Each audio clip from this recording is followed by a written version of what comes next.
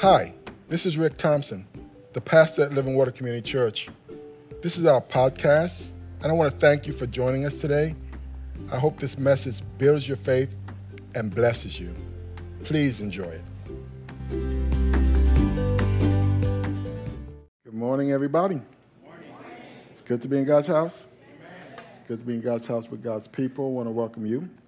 I want to welcome those who are joining us online as well. We're over the hump. We're in a series that we are calling the original top 10, where we've been kind of going over the 10 Commandments. And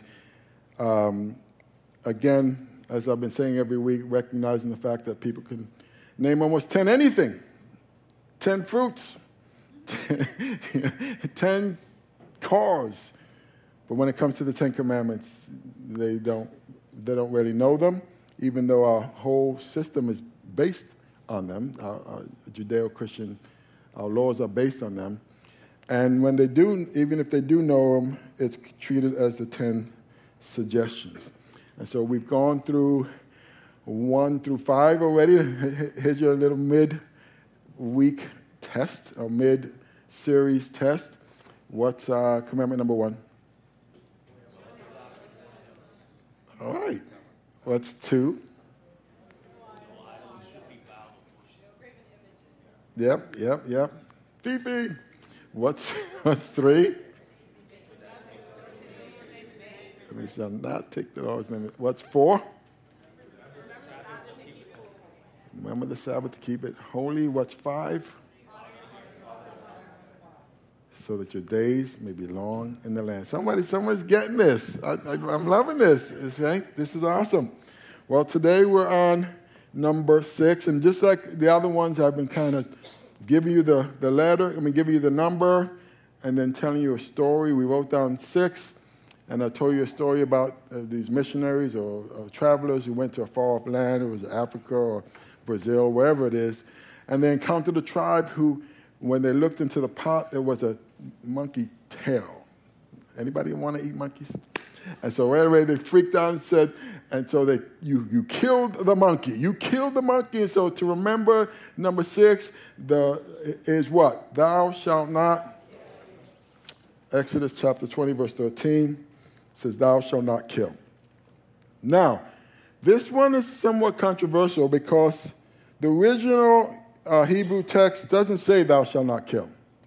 It's in our Bibles that way, New King James. But the original text, the NIV translates it correctly. This is what it says. Exodus 20:13 says, thou shalt not murder. Thou shalt not murder. Now, you might say to yourself, well, Pastor Rick, doesn't it mean the same? Well, yes and no. Yes and no. Because someone who is murdered, let's say, yes, they were killed, but not everyone who's killed is murdered. Things that make you go, And not everything that gets killed is murdered. So there's a difference. Murder when I Googled it, this is what came up, the noun form. It says, the noun form, it says, the unlawful, premeditated killing, what does it say? This is the definition. Murder is the unlawful, premeditated killing of one human being by another. And then it gives an example, the stabbing murder of an off-Broadway producer. And the verb says to kill, and then it puts in parentheses, someone unlawfully and with premeditation. Someone tried to murder Joe. Now, why do we make the distinction between killing and murder? Well, in our society today, you have to make that distinction because I call them the environmental wackos of today, or the fish are people too. People, trees are people too. People, they want everyone to go on a vegan diet, and a lot of times they don't want any. Life is life as far as they're concerned, and the Bible says, they don't even go back to the Bible and say, the Bible says thou shalt not kill, And you guys say you're against killing, so why are you killing these things? And because in their minds they put people and animals on the same level and demand that the killing of animals is wrong because they say the Bible says so. Now, the problem with this worldview is that it can easily be debunked simply by opening the Bible and reading what it says. Matter of fact, we can go to the very first book of the Bible, Genesis chapter 9, verse 1. It says, it's the covenant that God made with Noah after God flooded the earth because of the sin that was on the earth. And now Noah and the animals are coming out of the ark, and Noah hears God speak, and this is what God tells him. Then God blessed Noah and his sons, saying to them, be fruitful and increase in number and fill the earth. The fear and the dread of you will fall on all the beasts of the earth and on all the birds in the sky, on every creature that moves along the ground, and on all the fish in the sea. They are given into your hands. Everything that lives and moves about will be what? Will be what? Everything that lives and moves will be food for you. Just as I gave you the green plants, I now give you everything. But he went on to say, but you must not eat the meat that has its lifeblood still in it. And the reason that the Bible says the life is in the blood, and the Jews were strictly forbidden from eating meat. They drain the blood out before they eat that thing. He says, don't eat it with the lifeblood in it. And for your lifeblood, I will surely demand an accounting. I will demand an accounting from every animal. That means if an animal kills a human, God says, I'm going to demand an accounting. And from every human being, too, I will demand an accounting for the life of another fish. Come on, somebody. Sea turtle. Another human being. Whoever sheds human blood, by humans shall their blood be shed. For in the image of God has God made mankind. And so God has elevated men above wildlife and livestock and plants and animals. We're the only created being on the planet that he says were made in his image. If you want to know what God looks like, look in the mirror. He doesn't look like a sea turtle or an eagle or a walrus. He looks like you. And for that reason, he says, you have value. You did not evolve from a monkey or an ape or fish. You were created in the image of God. So much to unpack in this verse, but clearly verse 3 tells us everything that lives and moves about will be food. See, the Peter people and the Barawakos, they see a cow with a soul. I see a Big Mac. I see filet mignon. I see a steak.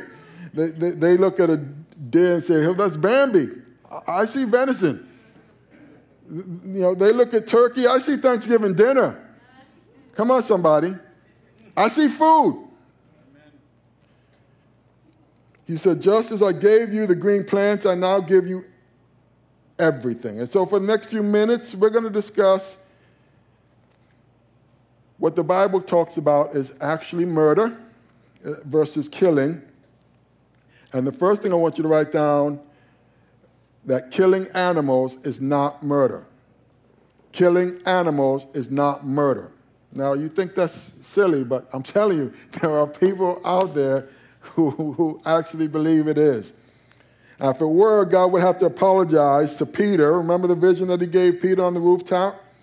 Angel sent for Peter after visiting Cornelius, the Roman soldier who was a Gentile. Prior to this, the pouring out of the Spirit was only taking place among the Jews. And Cornelius was considered a devout Gentile, the giving of alms. He prayed regularly. His whole house followed, even though he wasn't Jewish. And he caught a vision, an angelic vision, and he told him to send for Peter. And the reason he wanted him to send for Peter was because he wanted Peter to come share the gospel with him. And in sharing the gospel, the Bible says for the very first time, the Holy Spirit, with the evidence of speaking in tongues, was poured out on the Gentiles, on his whole house, as they were hearing the message of Jesus. But this is what happened in Acts chapter 10, verse 9. This is how God convinced Peter to go with Cornelius, or go to Cornelius' house, because no Jew would set foot back then in the house of a unclean Gentile. They just wouldn't do it. And so God had to speak to Peter. It says the next day as Cornelius' messengers were nearing the town, Peter went up on the flat roof to pray, and it was about noon, and he was hungry, but while a meal was being prepared, he fell into a trance, and he saw the sky open, and something like a large sheet was let down by its four corners, and in the sheet were all sorts of animals, reptiles and birds. And then a voice said to him, "Get up, Peter, rise, Peter, kill and eat them." Verse 14, "No, Lord," Peter declared, "I have never eaten anything that our Jewish laws have declared impure and unclean." But the voice spoke again, "Do not call something unclean if God has made it clean." The same vision was repeated 3 times. Then the sheet was suddenly pulled up to heaven, and Peter was very perplexed. What could this vision mean? And then the men sent by Cornelius found Simon's house. Standing outside the gate, they asked if a man named Simon Peter was staying there. Meanwhile, as Peter was puzzling over the vision, the Holy Spirit said to him, how many know the Holy Spirit still speaks today? Amen. He said, 3 men have come looking for you.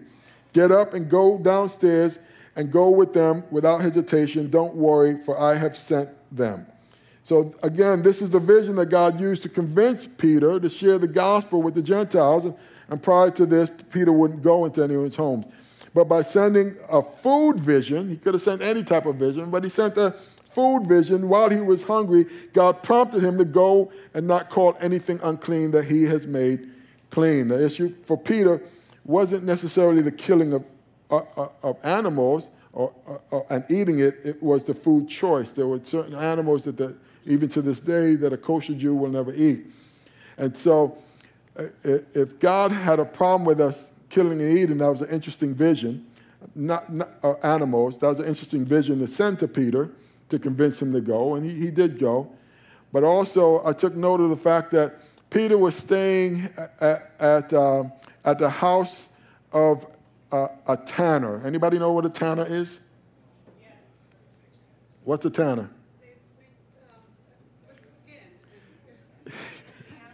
They take animal skin and they make it into different things. The leather of the animal skin. How many know that before they made it into leather, it was on an animal? Come on, somebody. I even looked to the very first thing when Adam and Eve sinned, and they tried to cover themselves up with what? Fig leaves, right? And God says that's not adequate to cover you up with fig leaves. What did God give them? How many know that it has to be on an animal before it? You know what I'm saying? And so God killing animals is not murder. Are we clear on that? Yes. All right, so verses 5 and 6 of Genesis gave us a more accurate picture of what murder is. In Genesis chapter 9, verse 5, he says, "And for your lifeblood, I will surely demand an accounting. I will demand an accounting from every animal and from each human being too. I will demand an accounting for the life of another human being." Then he spells it out.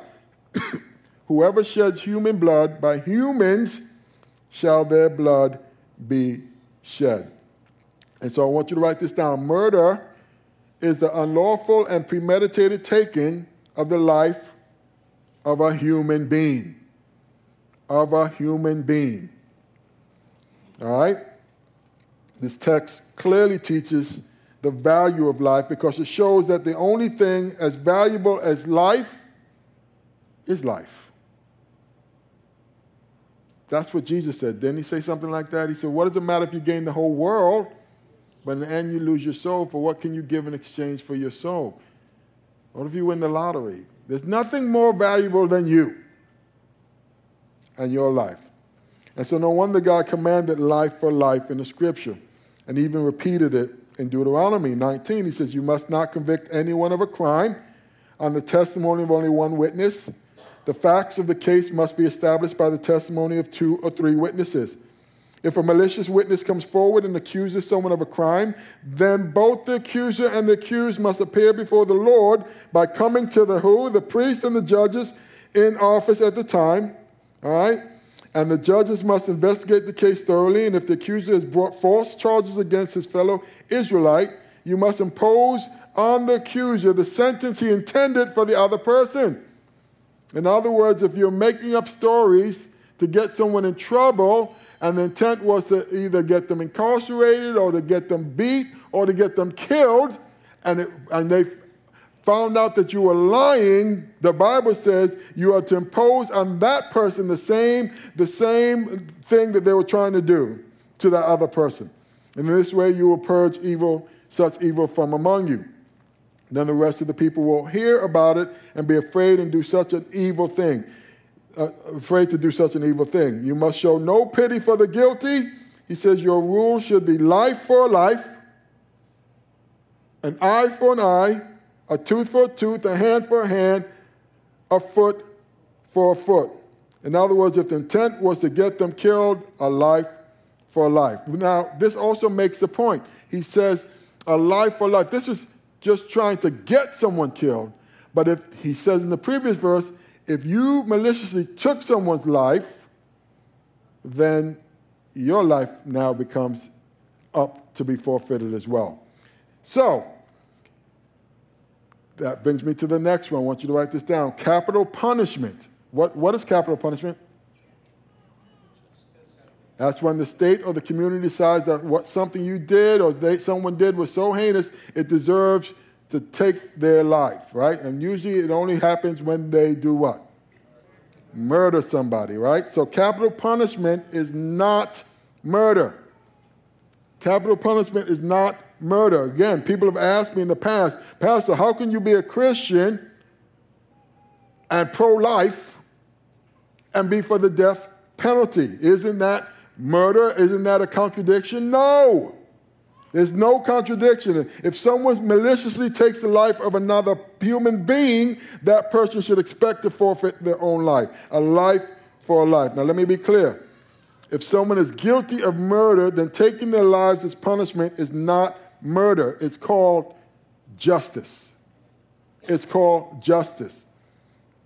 And now, it doesn't work very well in our society today because the way they do it now, they'll get someone like the Parkland shooter who went into Parkland and killed, 17 kids, or some mass murderer out there, and instead of, you caught him on tape, you know he did it, he had a trial, he's been proven guilty, and instead of doing the capital punishment the way it should be done, it shouldn't take, years and years. That person will sit on capital punishment, on death row for 20, 30 years. So it doesn't deter anything. You've killed a whole bunch of people, and then instead you've put them on, you put them in jail for 30 years, and you say you're going to kill them, but 30 years later, it doesn't deter anything when it's done that way. So you can be pro-life and be for the capital punishment for someone who heinously takes the life of someone else. Does that make sense? Now, what about the taking of a human life in self-defense? Is that murder? Well, Exodus 22 tells us, look at this. It says, if a thief is caught in the act of breaking into a house and is struck and killed in the process, the person who killed the thief is not guilty of murder. Now, I think there's other things that people should be killed for, honestly. I think if you mess with someone's children, I used to work at a sex offense program, and if I told you some of the stuff that some of these guys did to little children. And that's when I would get into these conversations where you're supposed to be a Christian, you're supposed to be pro-life. I said, listen, I'm going to be honest with you. If one of these dudes, if I caught one of these dudes crawling into my house in the middle of the night, going after my family or my kids, I wouldn't even wait for the police. Understand what I'm saying? And if I feel that way about my own family, then why wouldn't I feel that way about someone doing that to someone else's children? Does that make sense? It absolutely does make sense. And so the Bible says killing in self-defense is not murder. Biblical law says that if someone is breaking into your home, they do so at their own risk and the risk of their own life. The homeowner would not be considered a criminal for defending himself, his wife, or his children. Make sense? Now, all this stuff is getting blurred in today's world, okay? Because people just want to confuse everything. It's really not that complicated if we take the time to go through the Scripture. In fact, on the eve of Jesus' crucifixion, he gave these instructions to his disciples. In Luke chapter 22, verse 33, Peter said, Lord, I'm ready to go to prison with you and even to die with you. Now, Jesus is about to go to the cross, and Jesus said to him, being a prophet, he said, Peter, let me tell you something. Before the rooster crows tomorrow morning, you will have denied me 3 times that you even know me.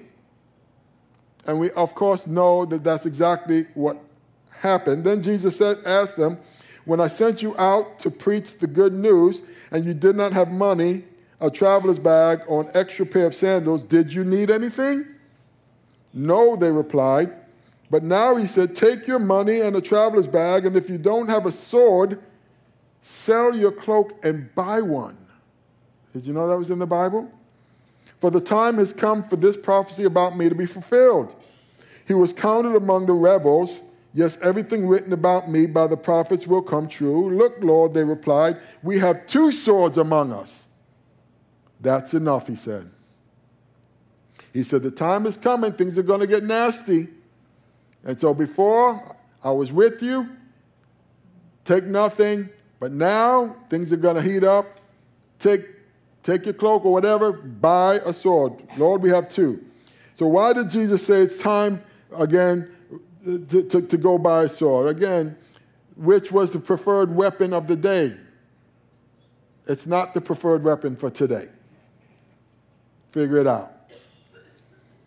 Because, again, he was warning his disciples that things were going to get rough upon his arrest and crucifixion. So he tells them, if you don't have a sword, sell your cloak and buy one. And they said, look, there's 2. Now, what was he doing? In my opinion, he was upholding the right to self-defense. He wasn't telling them to go attack anybody. He wasn't telling them to go start a coup. But he said, a life for a life, you have the right to defend your life. Now, we see a few verses later, Jesus gets arrested, and Peter takes his cue from what he said earlier, and he sees the crowd coming, and he takes one of those swords and he whacks off someone's ear. And Jesus rebukes Peter and heals the man with the ear. Now, what's going on? You just said we can defend ourselves, but now you're rebuking me. Well, let's read the story and see what's going on. It says, but even as Jesus said this, a crowd approached, led by Judas, one of the 12 disciples, and Judas walked over to Jesus to greet him with a kiss. But Jesus said, Judas, would you betray the Son of Man with a kiss? And when the other disciples saw what was about to happen, they exclaimed, Lord, should we fight? We brought the swords. Now understand, they understood the assignment. Jesus just mentioned it. Now they're in a situation, now this crowd is coming at them, led by the betrayer who betrays them with a kiss. And when they realize, something's about to go down, they ask the question, should we fight? We brought those 2 swords. And one of them took the sword and struck the high priest's slave, slashing off his right ear. But Jesus said, no more of this. And he touched the man's ear and he healed him. And then Jesus spoke to the leading priests and the captains of the temple guard and the elders who had come for him. Am I some dangerous revolutionary, he asked, that you come with swords and clubs to arrest me? Why didn't you arrest me in the temple? I was there every day. But this is your moment, the time when the power of darkness reigns. So again, why did Jesus stop them at that moment from fighting? Well, I think it's simple math. There were 11 disciples and one betrayer who brought a crowd or multitude of people, and we were told that in that crowd were the Roman guards and soldiers, and they had swords and clubs. And so he simply looked at the numbers. There's 11, and there's a militia that's come out for me. And all his disciples had were just what? 2 swords. Valiant effort by Peter, but 2 swords. Peter was ready to go down fighting, but he would have gone down that day. It would have been a bloodbath. And so what was Jesus doing? He, in that moment, was protecting his disciples. That's what he was doing, because he knew that they were there for him. It was an act of love. And secondly, he knew that this was God's plan all along, that the Lamb of God, the Bible says, would be slain on behalf of the sins of all men. This was part of God's plan. In that moment, Peter was impeding what the plan of God was. But let's not lose, Jesus didn't have to say it at all. Let's not lose what he told him in the first place. He says he expected them that things were going to become very unsafe for his disciples and for their families after his death. And he told them to prepare to defend themselves from unjust aggression. And so, what about family and country? Does thou shalt not kill apply in those situations when your family and your country might be threatened? Like in Ukraine, the total unprovoked attack of another country on another. And what did he say? He says, women and children can go. All fighting-age men need to stay and do what? Fight for your country. Fight for your family. Fight for your children. And so write this down. Killing to protect family and country is not murder. Because there are those who are what they call conscientious objectors, and because the Bible says thou shalt not kill, they'll use that verse to say I can't serve in the military. I heard a guy say, I won't even fight because it says thou shalt not kill, I won't even fight to protect my family if somebody comes in. I said, what? I said, let me hear you straight. If someone broke into your house to do harm to your children and your wife, you wouldn't do anything? He said, no, the Bible says thou shalt not kill. It says thou shalt not murder. You are absolutely expected to protect your wife and your children if somebody comes in to do them harm. That's how people take this stuff out of context, and then they start preaching this nonsense because they want you to lay down and do nothing. God expects us, especially men, to protect our families. Amen? Amen. And so, we see this in the scripture, Nehemiah 4:14. Then as I looked over the situation, I called together the nobles and the rest of the people, and I said to them, don't be afraid of the enemy. Remember the Lord who is great and glorious, and do what? Fight for your brothers and your sons and your daughters and your wives and your homes. And the issue was they were literally fighting for their nation and for their lives because they were surrounded by enemies. And Nehemiah had the word of the Lord. God expects you to protect your nation, to protect your homes, your brothers, your wives, and your children. Again, why is this important? Because there are people who are under the impression that fighting at all is wrong. And the shedding of blood in any circumstance is just murder. If the Jews believed that, this is who the scriptures were originally written to. If the Jews believed that, there wouldn't be any Jews on the planet. They were constantly fighting for survival.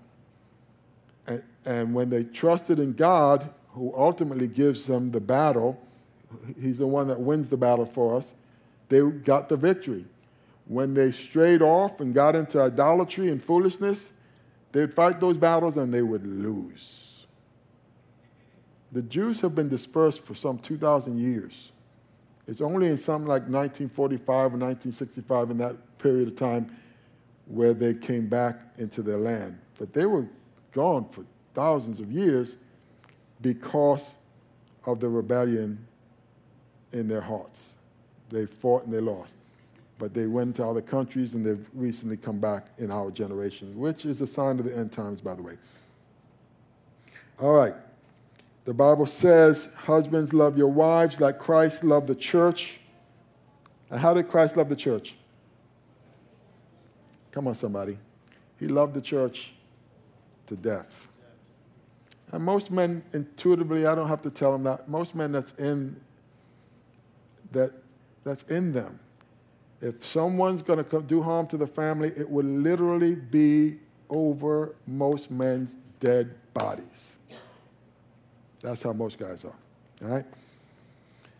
Now, Scripture says there's no greater love than to lay down your life for a friend. And so, to reiterate, capital punishment is not murder. Killing animals is not murder. Killing to protect your family and your country is not murder. And according to the scriptures, killing in self-defense is not murder. Again, you would think all these things would be obvious, but anybody see the news this last week? What's happening in New York? The 61-year-old man, old guy, working at a Spanish bodega store in New York. Girl comes in, tries to buy potato chips with a card that's no good. He says, no, it's no good. Takes the potato chips. She leaves. She comes back with her boyfriend and a knife. The guy goes behind the stand. He's a young guy. He's a convict. He's been in jail multiple times for physical stuff. They got it all on tape. Start throwing this guy around behind the thing. The guy fears for his life. He grabs a knife and starts stabbing the assailant. The girlfriend starts stabbing him in the back. When it's all said and done, he's injured, but he's alive, and the assailant is dead. Now, all on tape. The DA in New York is charging him with murder. Folks, you can't make this stuff out. He was supposed to just let the man kill him. That's absolutely absurd. Again, I say self-defense is not murder. So what does God consider murder? Write this down. The killing of innocent humans. Not animals, not chia pets. Murder only applies to human beings. Okay? Deuteronomy 27, verse 25 says, cursed is anyone who accepts payment to kill a what? An innocent person. Jeremiah 22:3 says, this is what the Lord says, be fair-minded and just, do what is right, help those who have been robbed, rescue them from their oppressors, quit your evil deeds, do not mistreat foreigners, orphans, and widows, and stop murdering the innocent. Proverbs 6:16 through 19 says there are 6 things that the Lord does what? Did you know that God hates things? God is love, but there are things he hates. And then it tells us what those things are. He says, no, 7 that he detests. Haughty eyes, that's prideful eyes. A lying tongue. We're going to talk about that one before we're done. Hands that do what? God hates hands that kill the innocent, because we were made, everyone, even sinners, even the unsaved, were made in the image of God. That's why everyone's life has value. Everyone's life. People got upset with me during the BLM movement, and they've now realized that these people were just shaking people down because I said, do you believe Black Lives Matter? I said, yes, of course Black Lives Matter. And white lives matter. And police lives matter. And babies' lives matter. All lives matter. Come on, somebody. Amen. Because all lives were made in the image of God. Amen. You know, people walked out. I said, what's wrong with that? I've always said all lives matter. Well, you're against black people. I'm black. I am not against myself or my culture. All lives matter because all lives were made in the image of God. And God hates the killing of innocents. He calls it murder. He says, a heart that plots evil, feet that race to do wrong, he hates it. A false witness who pours out lies. He said that twice. When we get onto that one, we're going to see that one again. And a person who sows discord in a family, even a church family, he hates it. Proverbs 6:17 says, hands that shed innocent blood. God hates those things. So in my opinion, listen to me, you can't get more innocent than a baby in the womb.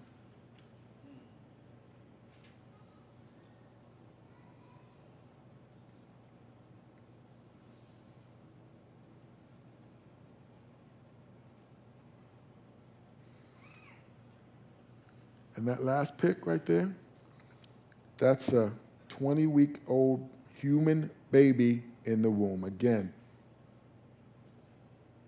I found the picture. She says, not yet human. It's not a duck. It's not a sea turtle or cow or hippo. It's a human. Jesus told the religious, self-righteous people of his day, it says, Jesus said to them, if God were your father, you would love me, for I have come here from God. I have not come on my own. God sent me. Why is my language not clear to you? Because you are unable to hear what I say. You belong to your father. What? Did you know that Jesus told people that their father was the devil? He said, the reason you don't understand me is and my words are not clear to you is because you belong to your father, the devil, and you want to carry out your father's desires. And then he tells us what they are. He was a what?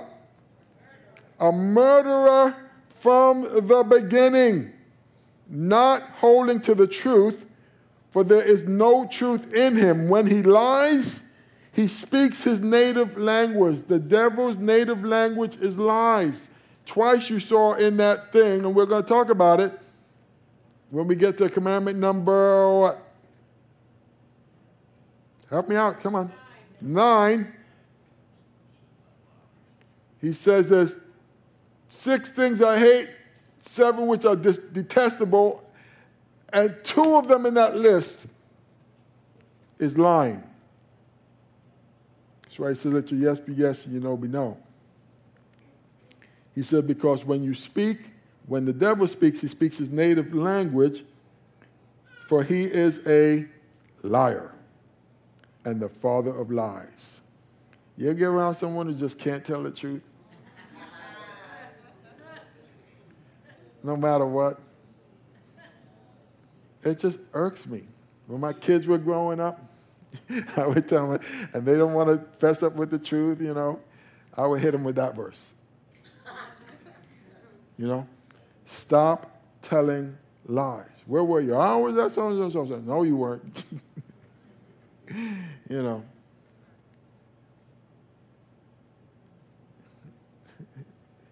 If lying is becoming part of your daily routine, the Bible says it's a problem and you're connected to your Father. He says, yet because I tell the truth, you do not believe me. Can any of you prove me guilty of sin? If I'm telling the truth, why don't you believe me? Whoever belongs to God does what? Here's what God says. The reason you don't hear it is that you do not belong to God. We're all God's children. No, we're not. We're all made in the image of God. God loves every single one of us. But we are not all God's children. Jesus said God's children hear his voice and they listen to him. He says the reason, Jesus wasn't talking to the devil, he was talking to people. The reason you do not hear me, he says, is because you don't belong to God. You're not his child. So we know that Satan is a murderer and a liar from the beginning, and those who are his children walk in that same spirit. And so as we come to a close today, the thought might be, well, Pastor Rick, yes, I agree. I agree that murder is wrong as God defines it. I now understand, and I always understood the difference between killing and murder. And so I'm so glad that I haven't killed anybody lately. See, Pastor Rick, you just gave a whole sermon that does not apply to me or anybody in this room. And if it does apply to you, don't raise your hand. But listen, before you say that, don't be so quick. Because a lot of people say, well, nothing to see here. But understand that Jesus upped the ante on us in terms of murder and killing and the whole 9 yards. He says it's a heart issue. He said in Matthew chapter 5, he says, you have heard that our ancestors were told, you must not murder. If you commit murder, you are subject to judgment. But I say if you are even, help me somebody. Angry. Anybody ever been angry with someone? Don't raise your hand. We all have. He says, I say if you ever been angry with someone, you are subject to judgment. So he now is putting murder and anger in our heart. If you call someone an idiot, how many people just driving here? How many? You're in danger of being brought before the court. And if you curse someone, you're in danger of the fires of hell. This is New Testament. Come on, Jesus, lighten up. What's he saying? He's saying as far as God's concerned, he's not just judging our actions. He's judging the intent of our heart, of our hearts. Speaking of which, there's still time to jump into Inside Out because we're dealing with the heart issues in that. And let me encourage you to participate in that. But he's identifying that the precursor to most murders, how many know that you got to be pretty angry first? You got to have some kind of hatred in your heart to get to that place where you murder somebody. And so God wants us to deal with that while it's at that level and turn to him for repentance and for healing. Someone might say, well, sure, I haven't killed anybody, but listen, your hatred of them has caused you to badmouth some people. How many people have you hated? How many people have you called idiots or fool? Now it's getting quiet in here. He says it's the same spirit. It's the same spirit, especially if it's directed toward another human being. And because of that, reputations have been damaged and relationships have gone down in flames because you're holding on to that anger or that bitterness. 1 John 4:20 says this: if someone says, I love God, anybody love God in here? Come on, throw your hands up. Throw your hands up. Throw your hands up. 2 hands. I see 2 or 3 hands. Listen, he says, if anyone says, I love God, but hates his fellow believer, that person is a liar. And if you don't love people who you can see, how can we love God whom we can't see?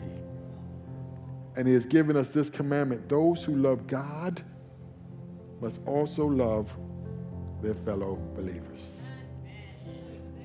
Check your heart. I love you, God. I worship and adore you. You have given me the victory, all the songs, but you're holding animosity. You're holding unforgiveness. You're holding hatred. And Jesus says, you have said, you have heard it said, if anyone murders someone, they're guilty of hellfire. He says, I tell you, if you hate your brother, if you call someone an idiot, if you call someone a fool, you're still in danger. So what has he done? He's taken the 10 Commandments and he's put it like a mirror to reflect the condition of our heart. Before you give yourself a pass and say, I'm okay, Pastor Rick preached on killing and murder, and I haven't killed or murdered anybody. He says, no, look at your heart. See what's in there and allow God to deal with that and call sin, sin. And if there's hatred or anger or bitterness in there, confess it as such and ask him to forgive you. He says, if you confess your sins, he's faithful and just to forgive you and to cleanse you from all unrighteousness. God is not trying to beat us up. The reason he points that out isn't so he says, oh, I got you. No, the reason he points it out is because he wants to get us in a loving relationship with him. And he doesn't want any hindrances. And anger and bitterness and unforgiveness, those will all hinder the work that God is trying to do. The scripture says creation is crying out for the revelation of the sons of God, the sons and daughters of God. For such a time as now, God is calling us to be a reflection of who he is. And yes, it might take some work. I'm not saying it's easy when someone has done something to you. I'm just saying it's necessary. Not everybody.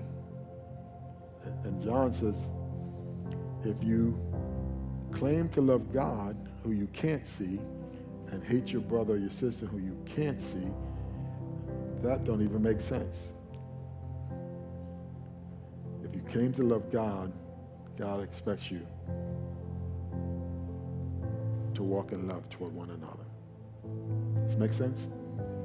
So if you're here today and the mirror has been put up and you see yourself in there, it's not time to run from God. It's not a shame thing. It's okay, Lord, I acknowledge I've got some stuff in my heart that doesn't need to be there. Forgive me. And be specific. I'm holding it toward and you fill in the blank. And you ask him to help you. Now, forgiveness doesn't mean you're giving someone a pass. Forgiveness means you're turning them over to the Lord. And you're not going to let bitterness take root in your life so as to ruin your relationship with the Father. There are people who have gotten on my last nerves. And I will put up a boundary and I will say, okay, listen, I'm not going to hold that hurt. I hold short things. I'm going to put them before the Lord, okay? Doesn't mean I'm going to become the doormat. You understand what I'm saying? Oh, I got to forgive him. That means I got to keep taking. No, it doesn't mean all that. Turn them over to God and let that go out of your heart. Amen? So it doesn't keep affecting your relationship with the Father. It all starts with numero uno, and that's getting things right with God through his Son, Jesus Christ. And so as we come to a close today, if you've not yet done that, if you've not yet acknowledged that you're a sinner, because again, thou shalt not kill, thou shalt not murder, and Jesus equated it to the intent of our hearts. And I believe we all fail in that area too. Who hasn't called someone an idiot? Who hasn't gotten angry with someone and just refused to let things go? I think we all have. That's just one. The Bible says if you break one, you're guilty of breaking one, you're guilty of breaking all. We all need Jesus. Amen? So as we come to a close, if you've not yet accepted him as your Savior and your Lord, as I always say, it'd be my privilege and my honor to lead you in a prayer of accepting him. I'm going to ask everyone to bow their heads and close their eyes. If you're watching online, do the same. And say something like this from your heart. Oh, Heavenly Father, I come before you and I acknowledge I have fallen short of your holy and righteous standards.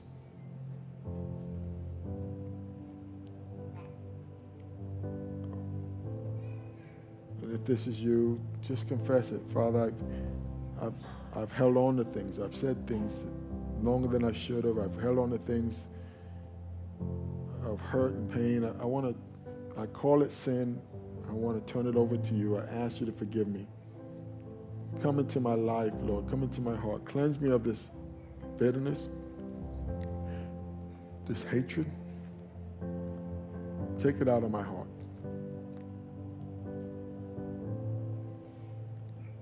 Thank you for sending your Son, Jesus, to die on the cross for me, to cleanse me of all my sins. And 3 days later, rising from the dead. And Father, I stand on your word that says, because he lives, I will live as well. Thank you for saving me, filling me with your Spirit. In Jesus' name I pray. Amen. Amen. And so if you prayed that prayer and you meant it for the first time, I want to encourage you. There's a Let's Get Acquainted in the seats. Take it out. Fill it out. Pastor, I prayed to receive Jesus. I recommitted my life to Christ. And then turn it in. We would like to know who you are. We want to pray for you. We want to put some material in your hands. Let you know of the upcoming baptisms and all that other stuff. If you are listening online and you prayed to receive Jesus, we want to know as well. You can comment. You can call the church. You just let us know. Let somebody know. Amen.